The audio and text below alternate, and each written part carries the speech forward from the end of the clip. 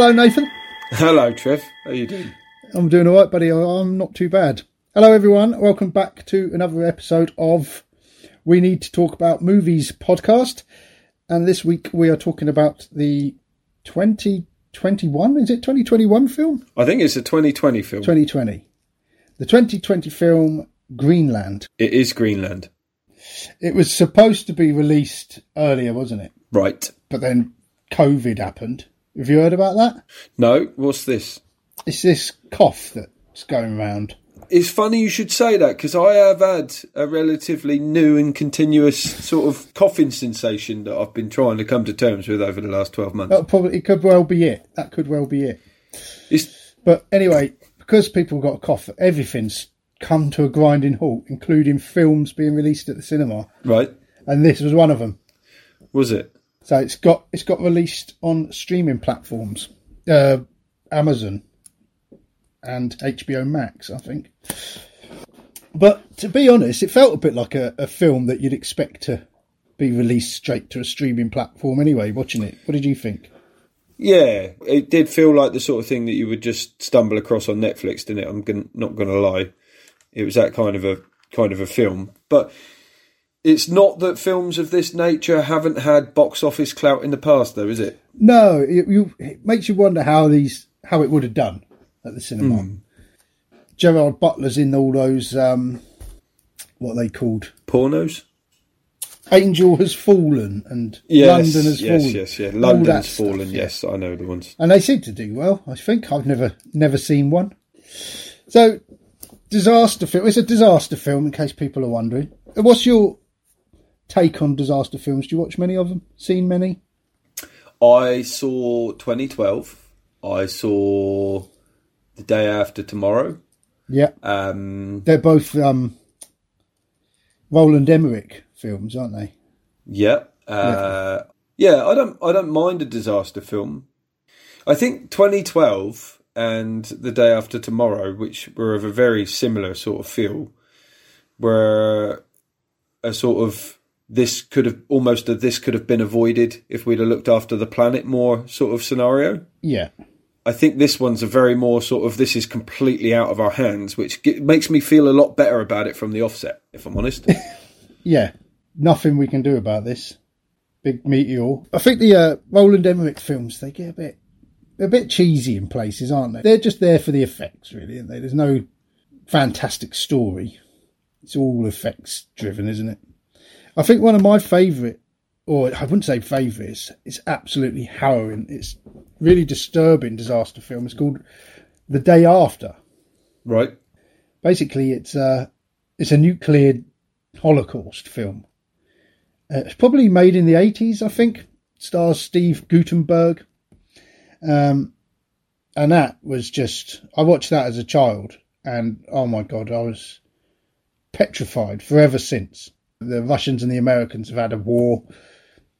Bombs have got thrown. No one knows who shot first. And it's just everyone just slowly dying throughout the film, basically. It's horrendous. As far as I remember, it's really well made, but it's not a film I'd watch again in a hurry, if I'm honest. Oh, John Lithgow was in it as well. I forgot he was in there. John Lithgow, Jason Robards, and Steve Guttenberg. Mahoney, Police Academy to you. Yeah, so what you're saying is don't watch it. I like a disturbing film, but I know, that's like, I don't want to think about that. You know what I mean? It's like the bit in Terminator 2, The Dream. Yes. For 2 hours and 7 minutes. Yeah. Don't expect a happy ending, you know? Is there not? It's just, they just slowly die throughout the film, and there is no coming back. Wasn't there like an animated book that was very similar? Raymond Briggs, wasn't it? When the Wind Blows. Was it that old couple that are slowly dying in their house? Yeah. That was tough, because I think it was about, I think I might have actually studied it in history at school. I think we were reading it for history at school, and it was just, that was really quite a depressing story. Yeah. On a lighter note, yeah, did you ever see his animation that the film he made about his parents. Ethel and Ernest. Ethel and Ernest? Yeah, 2016. It was on at Christmas once. And I tell you what, it's just about his parents and through the years, their marriage from when they met to sort of when they passed away. It's absolutely beautiful. And just a real good sort of look back through British history as well. Yeah. It's just, really great. I might have to look at that. Yeah, really nice film. So, watch any films this week, Nath? You know what? I did. Oh, I'm glad I asked. Yeah. How about you? I have. What have you watched? I want to hear it. Oh, right. Yeah, okay. News of the World. With the new Tom Hanks. Yes. Yeah? Is that any good? I like Tom Hanks, and I just got this weird thing where like everything he does seems to turn to gold, but I really liked it. Yeah, I really did. I didn't want to like it because I don't know, it just felt like a storyline that had been done, but it's I enjoyed it. It's a good film. Yeah. I thought the young girl in it was amazing. She's got her face, they chose her very well for the role. She's very strong, memorable face visually, Someone dropped a comment the other day, actually. T in Valhalla, Kerry and Kat. We watched Tom Hanks' News of the World on Netflix this week. Save yourself 2 hours, very forgettable. But you're saying you enjoyed it. Yeah, I did. I think it's hard to explain because there's you'd need to watch it first, but there's something that he's battling, something that he's trying to save that you sort of really don't, you got inklings and bits and pieces of it through the film, but there's, deeper reasons to why he does what he does. But again, it's very much about the darker side of humanity, you know? And, well, I don't know. I quite enjoyed it. I thought it was a nice watch. What's your favourite Tom Hanks films then? Right. Forrest Gump, definitely. Yeah. What's that, number one? Yeah, love Forrest Gump. I actually really enjoyed him. I know it's another big blockbuster film, but I actually really enjoyed him in Apollo 13. But I enjoy the whole Apollo thing anyway, the whole Saturn V shuttle, space rocket and stuff. So I don't know if that's so much Tom Hanks. Oh my God, Castaway. Yeah. Castaway was absolutely amazing, wasn't it? Yeah. I think Castaway had an ending that you think, you know how it's going to end. It doesn't, does it? No, it doesn't. I like that. It really doesn't. I like that. It's like, oh, good. I'm glad that it didn't end Actually, that way. You know how I was saying everything Tom Hanks turns to gold, everything he does turns to gold? Actually, I've suddenly remembered The Road to Perdition. Did you not like The Road to Perdition? I don't, because of the roles that he's done in the past. You don't see him in that character. He does exactly the same. Exactly the same. He's not an assassin, is he? No, he's just, you cannot see Tom Hanks as a gangster. It's just, nope. What about Cloud Atlas? Have you seen that? I have seen Cloud Atlas. Man, was that weird. I've not seen it. That's another one I bought on DVD. I haven't watched. I've actually listed all the films I've owned that I haven't watched. I've got over 100. Oh my God. A lot of them, to be fair, about 50 of them are DVDs on my shelf that I've chosen, and about 50 are like the paper CD DVDs that you used to get free with newspapers. Yeah, I'm with you. I always pick them up in charity shops, so I've got a lot of those to go through. I've actually been this week watching, I watched the Spielberg documentary on, it's a HBO documentary all about Spielberg, and just brilliant. Just made me sort of want to go through all my Spielberg films again. So I've dug out all my old Spielberg reviews that I used to have on an old YouTube channel. I'm going to make up a podcast all about Spielberg out of that. Yeah. So then I watched that documentary, and then the next day I sort of said to my son, have you ever seen Jurassic Park? My middle child. And he's like, no, don't want to. And then I was like, right, anyway, it's bedtime now. Or you could stay up and watch Jurassic Park. So, of course, he said, yes, I'll stay up and watch Jurassic Park. I've always wanted to watch Jurassic Park. Yeah, good. So, yeah, me and Cohen stayed up and watched Jurassic Park. And it's a great film. groundbreaking special effects. He kept saying, "Oh, that doesn't look real. Look at the T-Rex's foot. Doesn't look real." Things like that. You know, it's amazing, really, how far we've come. But yeah, for the time, it was great. But the things that I picked up on with Jurassic Park that grate on me are more actors in it. Richard Attenborough. Yeah. I'm John Hammond and I've invented Jurassic Park in the first scene. Yeah. The rest of the film, he hasn't got an inkling of a Scottish accent. Where's your Scottish accent gone, John? And then Wayne Knight, who's Don out of Third Rock from the Sun, the policeman. Yeah. And he plays Dennis Nedry. And he really hams it up. I thought he was in Third Rock from the Sun as well, to be honest. Whenever his scenes come on, he's all like, it's all dramatic how he talks. And in this, it's pretty awful, his scenes, really. You love to hate him, but at the same time, it's like, nah, rubbish. What's your thoughts on Jurassic Park? I think they've done an amazing job of installing this global fear in people of velociraptors. Yeah. You know what I mean? Before Jurassic Park, you'd never even heard of a velociraptor.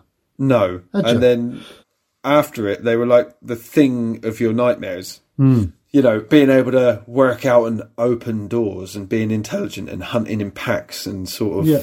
Isn't it in 2000 or 3001? Arthur C. Clarke. Don't they have, like, pet velociraptors? They're gardeners, aren't they? in that space station. It's so bizarre, isn't it?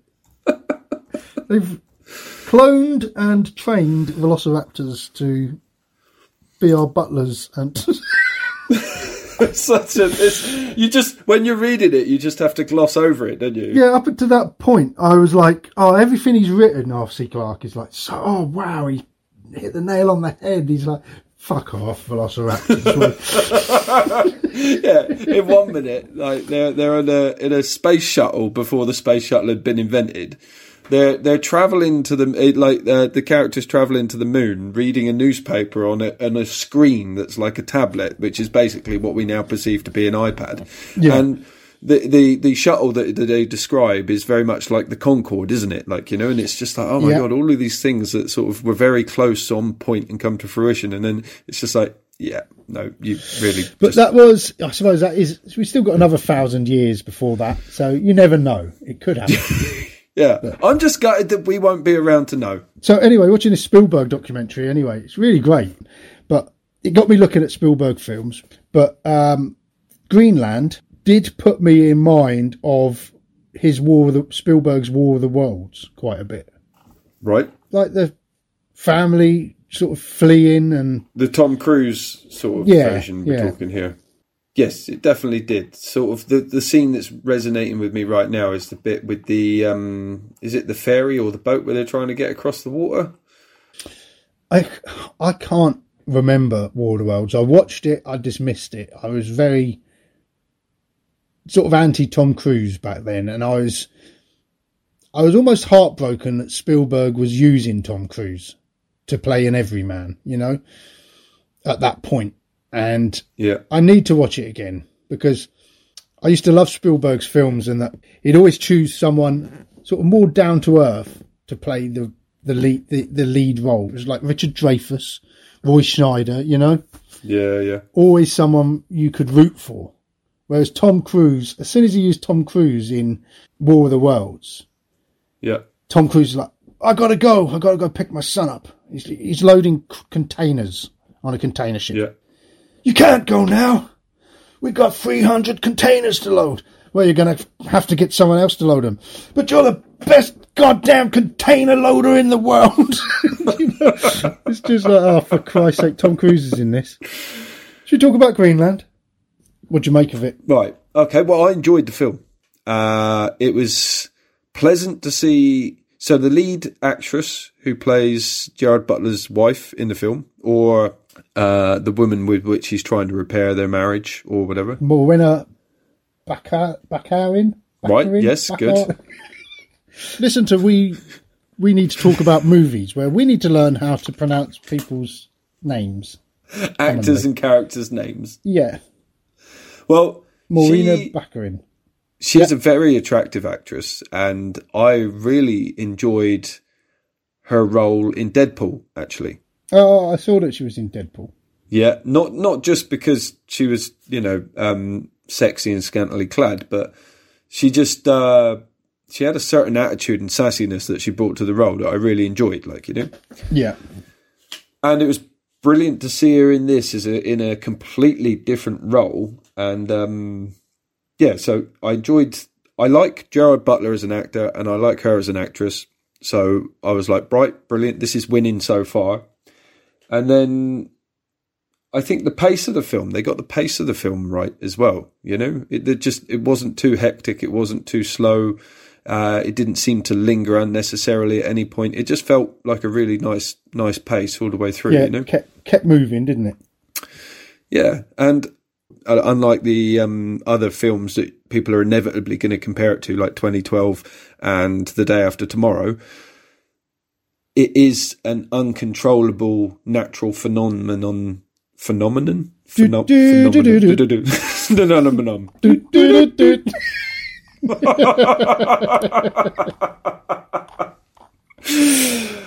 even going to attempt to say that again. I lost my words. Yeah. Anyway, it's beyond our control, which means there isn't that attachment of guilt over the top of it that I felt in 2012 and The Day After Tomorrow, which was great. So yeah. How about you, mate? Yeah, I did enjoy it. I liked it. I think I didn't really want to watch it. My wife kept saying, "Oh, we should watch that," and I was like, "Oh, yeah." But I did enjoy it a lot more than I anticipated. Would you say that as a sort of style of film or a genre, it's not really your sort of thing, or? I like the idea of disaster films, but they usually sort of, like I say, with those, The Day After Tomorrow, 2012, Deep Impact, Armageddon. Don't even talk about Armageddon. I forgot about Armageddon, if I'm honest. Those films, they just sort of miss the mark. They all miss the mark. Yeah. I remember seeing Deep Impact and thinking, oh, that looks awesome, seeing the trailer. Yeah. But we watched 2 hours of this film only to see the special effects that we went there to watch it for was literally the last 2 minutes of the film anyway. Yeah. We sat through it all just to see the trailer at the end. But yeah, no, this one I did enjoy it. I liked how they was all excited at the beginning, and it was all, they was having an event, weren't they? Having a party until he gets that text message in the shop, in the supermarket. Yeah. At that point, it all changes for him, and he's like, "Oh shit!" But it just sort of opens up a lot of questions that I think were really good. He's being saved, but how? Then you've got to leave all your friends, your neighbours, all there, and they're trying to palm the daughter off. That's quite a realistic sort of thing to draw on, for this sort of film. I liked, as a parent myself, it did ask a lot of questions that you sort of don't want to have to contemplate answering. Oh, it's really heart-wrenching. Yeah. What would you do? What would you do in that situation? Because, he was quite right. Like, what am I going to do? Take her there just to be denied? For her to be turned away. And then she's going to be there on her own. Or all of us to be turned away.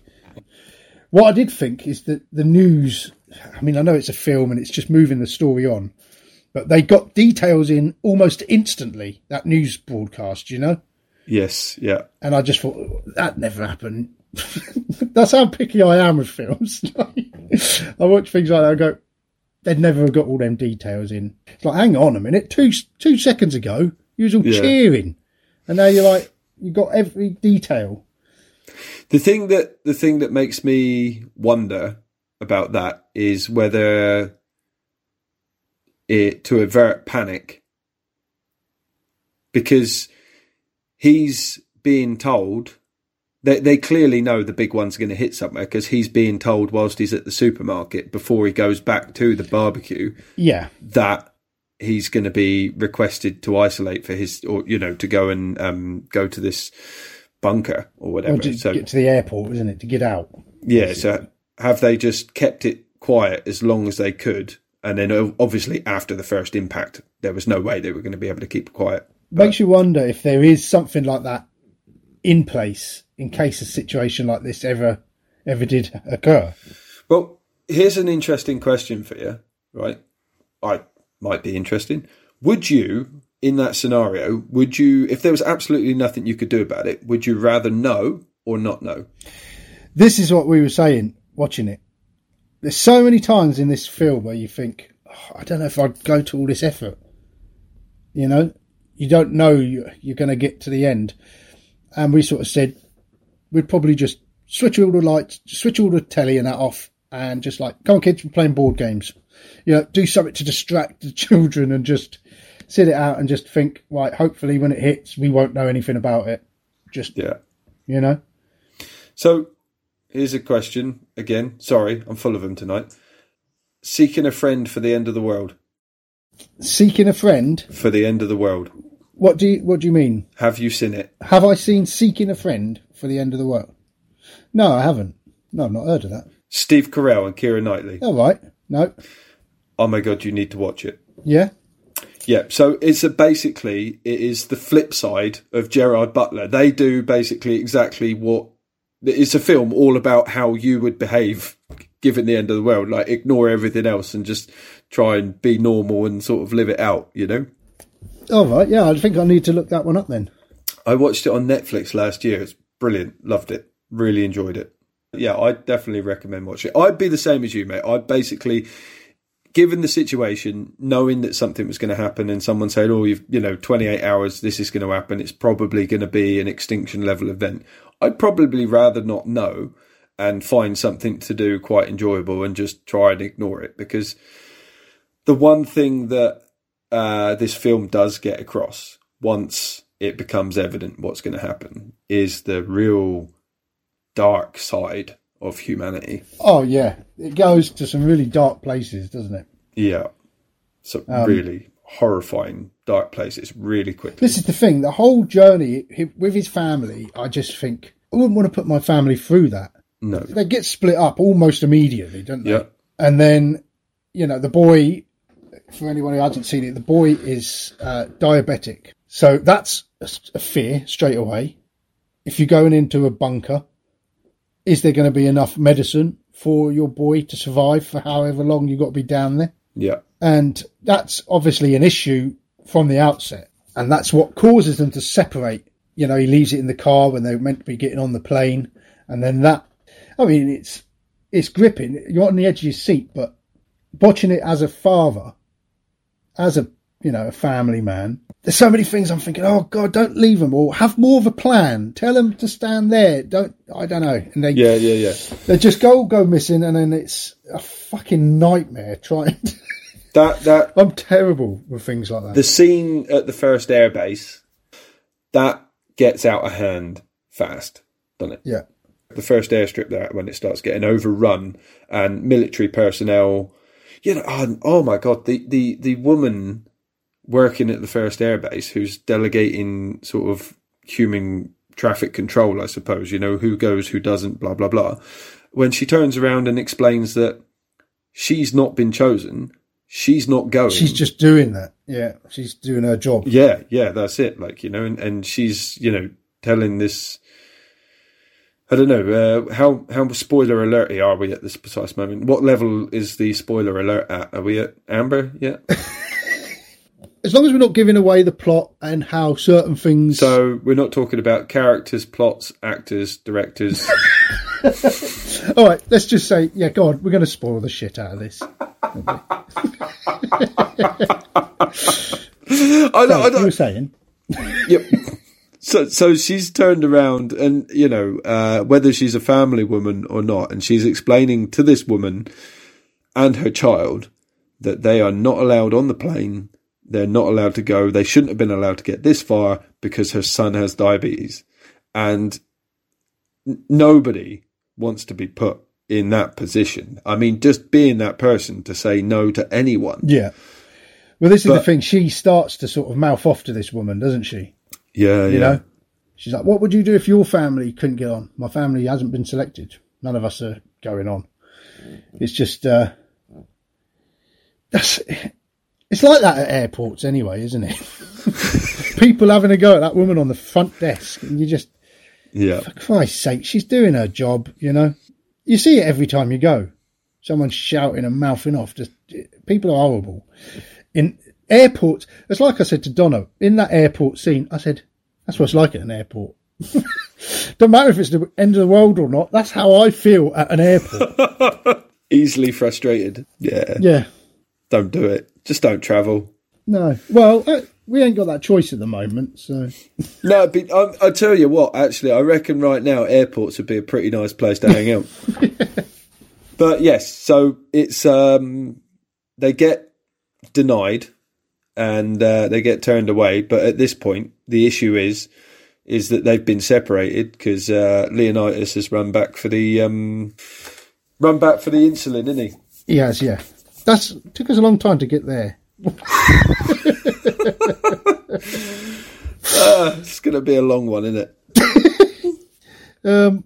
So yeah, and that's when it all, you know, he comes back. They've got turned away. They've all split up there. She's gone back to the car. They should have just waited at the car, shouldn't they? That's it. I mean, he's nearly, literally, he's on the plane. They nearly take off. If it isn't for someone pointing out to him, how did you get on? How did you get accepted? You've got the insulin. Because, yeah, my sister or whatever got turned away for being diabetic. It suddenly clicks in his head. No way, they've not let my family on this plane. And then he's off. And at this point, the carnage. They're rushing the field, so to speak, where the everybody who's outside charges into the airbase. And now you've got military personnel shooting civilians to protect the people that have been chosen to go on the planes. And that's just wow. But a few scenes in this felt a bit actiony to me and sort of removed me from the story. Right. I think the shot where the plane blows up and it's all this slow motion explosion and he's flowing through the air. I don't know. It feels like a movie at that point to me, rather than a story of the characters and the human plight. There's a few bits in this where I felt that. The fight he has in the back of that truck, he's chatting to the nice chap who's like, "Oh, we're going to Canada," and then the bloke sat across from him, carrying a hammer, is trying to kill him for the wristband so they can use it to get away. When they're all going away anyway, it's like, So then that fight became, it's like, it felt like almost an action scene rather than a real. I don't think it didn't have the cleanliness of like an action scene. You know, it felt quite dirty and gritty by the side of the road. You couldn't really see what was going on exactly, and you know, just that unintentional swing with a hammer. It was, and the devastation on his face as well. You know what I mean? It sort of, I get what you're saying, but they definitely put strong intentional elements in it to try and keep it as away from the action as possible. I don't know. It's like, they've dropped the hammer. No, they're both scrambling for the hammer, and then it's like, I don't know. It did seem a bit choreographed to me, and it's like, we've got Gerard Butler. We need to make this an action scene. You know, he's got to have an action scene in it. He's got to kill someone. You've got to make him kill someone. That's what he does. I was looking as well, when I was looking through like Wikipedia and what have you. This was actually going to be directed originally by Neil Blomkamp, who's the South African director of District 9 and Elysium. Oh, no way. Yeah. So I think it might have been a different film if he'd done it. And it was going to originally star Chris Evans. Right. Not Off the Radio. No. Captain America. Yeah. So that would have been a different film. I don't know. I've only seen Chris Evans in Captain America and Knives Out. I thought he was good in Knives Out. Captain America, if I'm honest, isn't my favourite Marvel character. I think there was another film that I watched where he was in, which might have been with... He was like a trumpet player, maybe, and he was just stranded in an American city, and he bumps into this woman, and they just have this really random evening, and it was just quite a fun little film. I can't remember for the life of me what it was called, but I quite like Chris Evans as an actor, if I'm honest. Yeah. Yeah. He seems a bit more Well, he's a younger chap, isn't he? I think with Gerard Butler, you're getting a more rugged, not so shiny person. You know, Chris Evans seems a bit shiny, doesn't he? Yeah. Whereas Gerard Butler's a bit... He does seem like a normal chap, as you say. Yeah. Even though he's got to have this fighty side. And he's very much more... You'd like to consider him more of a sort of dad kind of guy than Chris Evans, wouldn't you? Yeah. It would have been a completely different film. And it makes you think how they would have fit... Which role Sholto Copley would have had in it, because he's in all Neil Blomkamp's films, isn't he? The bloke out of District 9. Yes, yeah. I wonder who he would have ended up playing in Greenland. Yeah, because he was too important to be a neighbour, wasn't he? Yeah. Yeah. Maybe the chap in the car. It's not a big role, but, you know, going back to the film, the family split up. The scene where the mother and the son split up. For those of you who haven't watched it, who are still here listening to the spoilers, they're in the car. The dad, it's a man and a woman driving the car. They seem nice until the bloke gets it in his head. He sees the bands, the wristbands, and he's thinking, I can use the wristbands to get on those planes. So he basically throws the mother out, rips off her band, and they're going to use the two bands to try and get on the planes. But it doesn't go to plan for them. Just that moment of separation. Oh, it's a nightmare. A nightmare for a parent. Yeah, every parent's worst nightmare, eh? As harrowing as it was, I couldn't help but think, why is the boy not just jumped out of the car? He's just sat there going, no. It's like, you're 9 years old. You can operate a seatbelt. Yeah. You have legs. Jump out the fucking car. It's but they end up in the car because she's gone to because they get separated, she doesn't have any insulin for her son, so they've gone to a pharmacist, haven't they? Yeah. And the pharmacy gets... It's not very civilized in there, is it? No, it's gets raided. Obviously a gang of people come in trying to sort of take over some sort of monopoly on the drugs that's left in the store, and they just start shooting and killing people at random, you know? Yeah. And fortunately, she makes it out. And then this couple are kind enough to say, oh, yeah, no, it's fine. We can take you this far. And you think, oh, that's really nice of them. And then she's only trying to get to her dad's house, isn't she? For the first, it's like, after they've given up on the planes, they can't go on the planes. The next mission is to get to the dad's house. Yeah. And that is, between the planes and the dad's house is where you see the worst of human nature, isn't it? Yeah. Yeah, that's it. There's a very dark central theme to the film, which is based around, how primal we can become in that survival mode. Yeah, like look out for number one.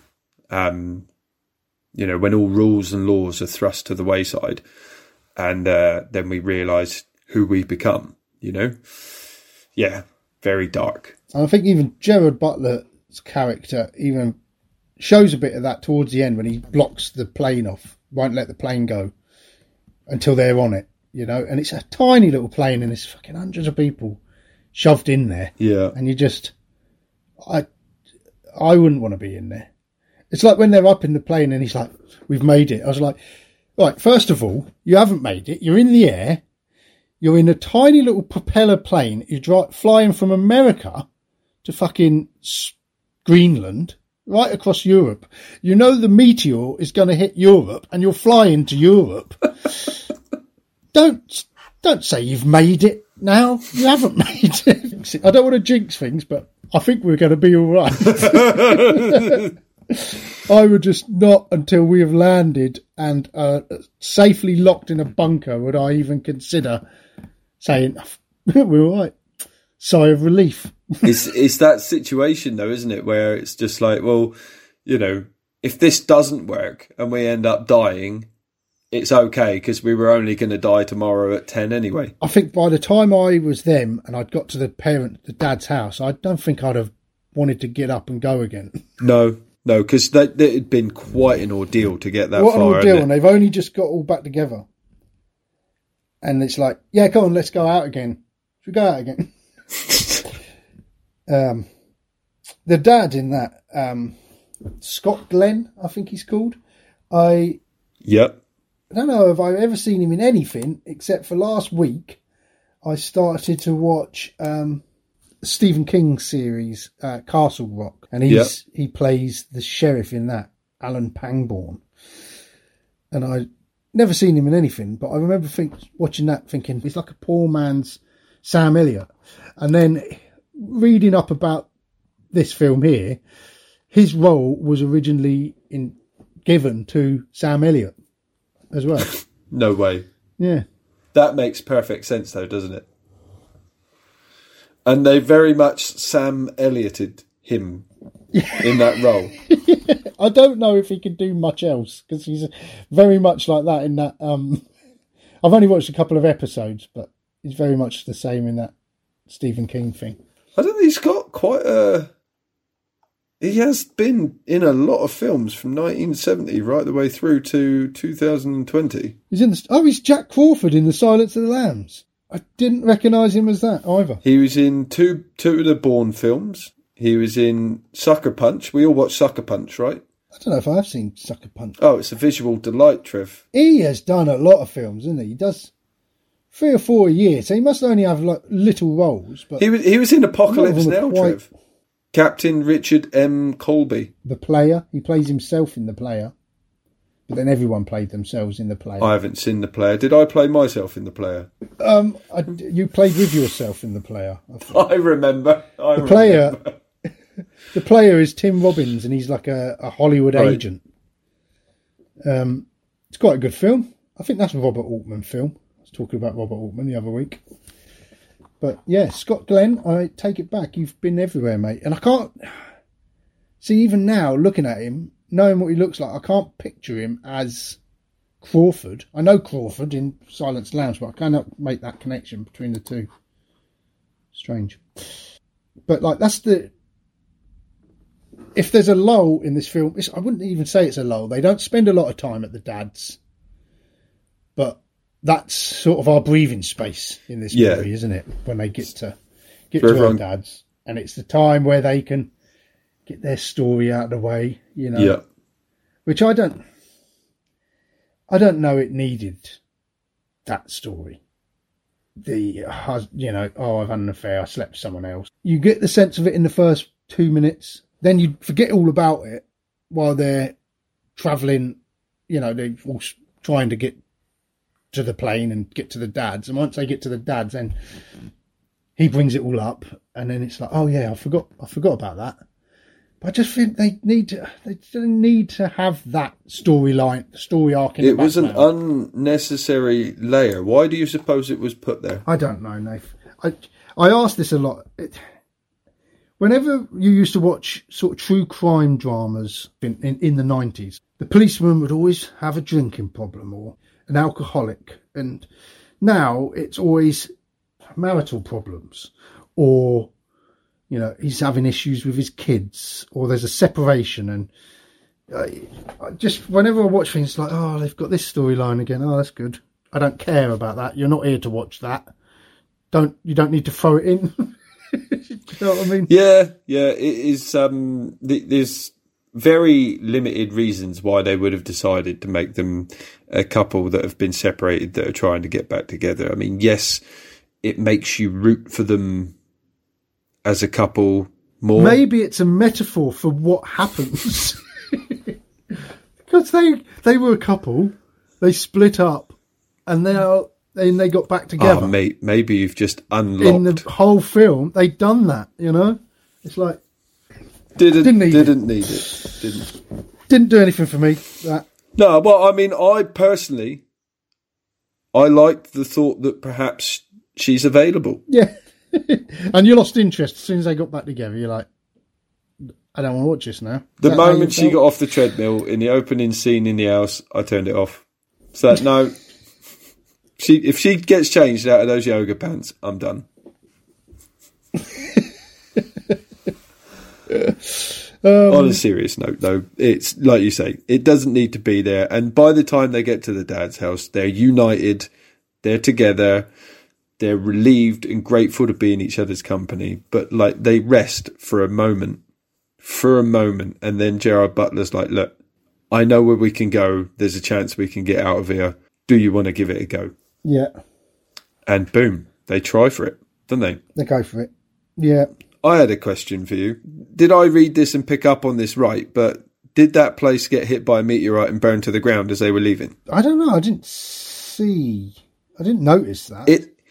It's hinted at, and as they're driving away down the road, the direction that they're driving away from has a big bright orange glow over it to suggest that that place had just been hit or blown up. It's not as explicit. It doesn't say, yes, this definitely happened, but it hints at it, which makes you think that they had to leave when they did, otherwise they'd be dead. I don't know. I didn't pick up on that myself, so maybe it wasn't in there. Another question is, why were they turning the boy away? Because he had a medical condition, right? Yeah. So what does that suggest? There's not enough drugs to keep people alive. They can't guarantee their survival. But then when he gets separated from his mum, and then his mum finds him, and she's like, oh God, he's diabetic. And like the nurse is like, this is where good nature starts to come back in, of human nature. The nurse is like, we've helped him. It's all right. We've set up this pack. You've got a week's supply of stuff here. Yeah. And you're like, oh, great, he's got a week. Then they get to the end of the film. They're in the bunker for 9 months. So is there drugs or isn't there drugs? How did the boy survive? I personally, when they suggested that they weren't taking anyone with diseases, I think it was just like look, it's a zero tolerance rule. If we're going to save some of society and start off again, let's give ourselves fewer issues and limitations as possible. Yeah. And not take anyone that's got, we're not being cruel. If there's 7 billion people on the face, or 8 billion people on the face of the planet, whatever, and we can only save a few thousand, it's just, these are the cold hard facts, people. It might have been the case that if your necessity to the future of mankind was above a certain level, then, we'll negate the health issue. So they might have had drugs for some people. Yeah. But in that instance at the end of the film, there was just blind panic of, oh my God, there's a group of people over there. We haven't got time to ask them. Let's just get in the bunker, Yeah. Yeah. So I don't know. It is a difficult one with the diabetes and the insulin, because it's needed to drive the plot where the plot goes. But at the same time, like you say, it does raise that question of how and why did they let him in the end, and why did they have drugs, or how did he survive? But I thought that same thing, and that's sort of how I reasoned it in my head. Yeah. The thing is, once he comes out the other side of it and he's been in there for 9 months, do they have the means to provide him with insulin whilst they get to a point where they can produce insulin again? Yeah. I don't know. know. It's sort of glossed over, isn't it? Yeah, it's like, oh, it's all right. We're out now. We can breathe the air. It's like, to me, this felt like a made-for-TV film. But then I'm not the type of person who goes to watch big sort of action-y films, usually, unless they've got some substance. I don't know. I wouldn't have watched this at the cinema. It wouldn't have been one I chose, I shouldn't have thought. No. But having watched it on the thing, it was a lot better than I thought it was going to be. I mean, some of the effects were great. I loved the sky when the boy says, look at the clouds, there's fire in the sky or something. And I loved that all the dust was spewing up and all the fire within the clouds. That looked really great. Yeah. Another bit, the pilot of the plane towards the end of the series, towards the end of the film, the little plane. Yeah. Is an actor called Holt McCallany. And I keep banging on about this Mindhunter that I'm watching on Netflix. And he's one of the main guys in that. He's plays a character called Bill Tench in that. Right. Yeah. Haven't seen him in anything else. Not sure what else he has been in. But he is a familiar face, isn't he? Oh my God. He's been around since 1987. He's done just as many films. Yes, he's got a very famous face, isn't he? I don't know. I don't think I've ever seen him in anything other than oh, bloody hell. this Mindhunter, which I think is great, and I'm not sure that they're going to make any more, which is a real shame. But yeah, the first 2 seasons of that have been brilliant. So I don't know if he's always like a big roles, or again, always in the sort of smaller roles. He plays a mechanic in Fight Club. Yeah. He's a captain in Three Kings.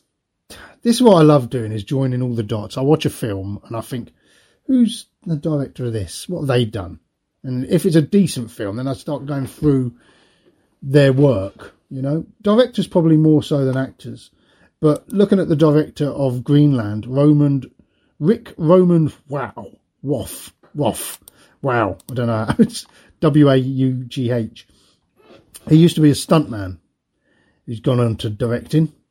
It's basically all the Angel Has Fallen. He directed that. He's only been directing since 2001. I haven't heard of any of the other films except for Angel Has Fallen and Night Has Fallen, which I imagine is a sequel to that. Angel Has Fallen with Gerard, Butler again. Yes. But yeah, I won't be racing out to watch all his films, if I'm honest.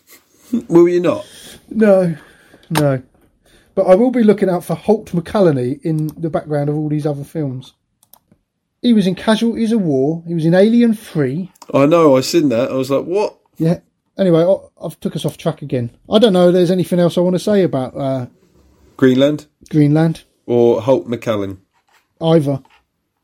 Really? McCallany. Is there anything else you'd like to bring to the table about Greenland, Nath? Tell me if there is. No, it was inevitable how it was going to end. You know, yeah. You knew from the moment, without even watching the film, the moment you got an inkling what the film was about from the trailer, you knew how the film was going to end, didn't you? Yeah. You know, and that's one of the problems with films like that. Unless the director's willing to sort of stand up and be like, no, do you know what? You're not going to make it, and really shock us at the end. Yeah, we're going to take risks here, and yeah. Well, like I was saying about the day after. Yeah, I remember watching it as a kid, thinking, how are they going to survive this? when I can't understand, where this film's going to go, because they're looking really ill, and I don't know how they can come back. Oh, they didn't. It's not funny. It's not an amusing thing. Well, no, it isn't. But yeah. I think what the trouble is with films like this, they're only ever sort of put in the hands of action directors or special effects directors like Roland Emmerich. Yeah. You never see this sort of disaster film in the hands of, say, Stanley Kubrick, an artist or someone who really thinks deeply about the film, the story they're going to tell. There's always a separation from realism in these things, Yeah. And I think that's why I always feel disappointed watching films like this. I'm always like, it still felt like a film. It still felt like an action film. It had a nice ending. I like to watch a film where it's not just gritty. It's a level of realism to it.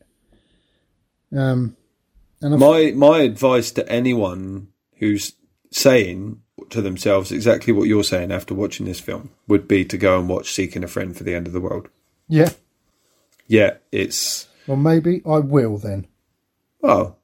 Do you know what? I hope you do, and I hope you enjoy it. I will. I'll have a look at that.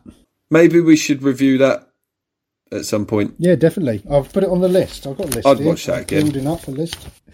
Well, Nath, thank you, my son. No, thank you. It's been ever so nice to talk to you about this film. I forgot it. This film has left such an imprint. It's burnt an impression on someone else's head, I'm sure. Greenland. Gerard. Cool. Nath, take it easy, my chief. You too, bro. And thanks everyone for listening. Bye. Bye.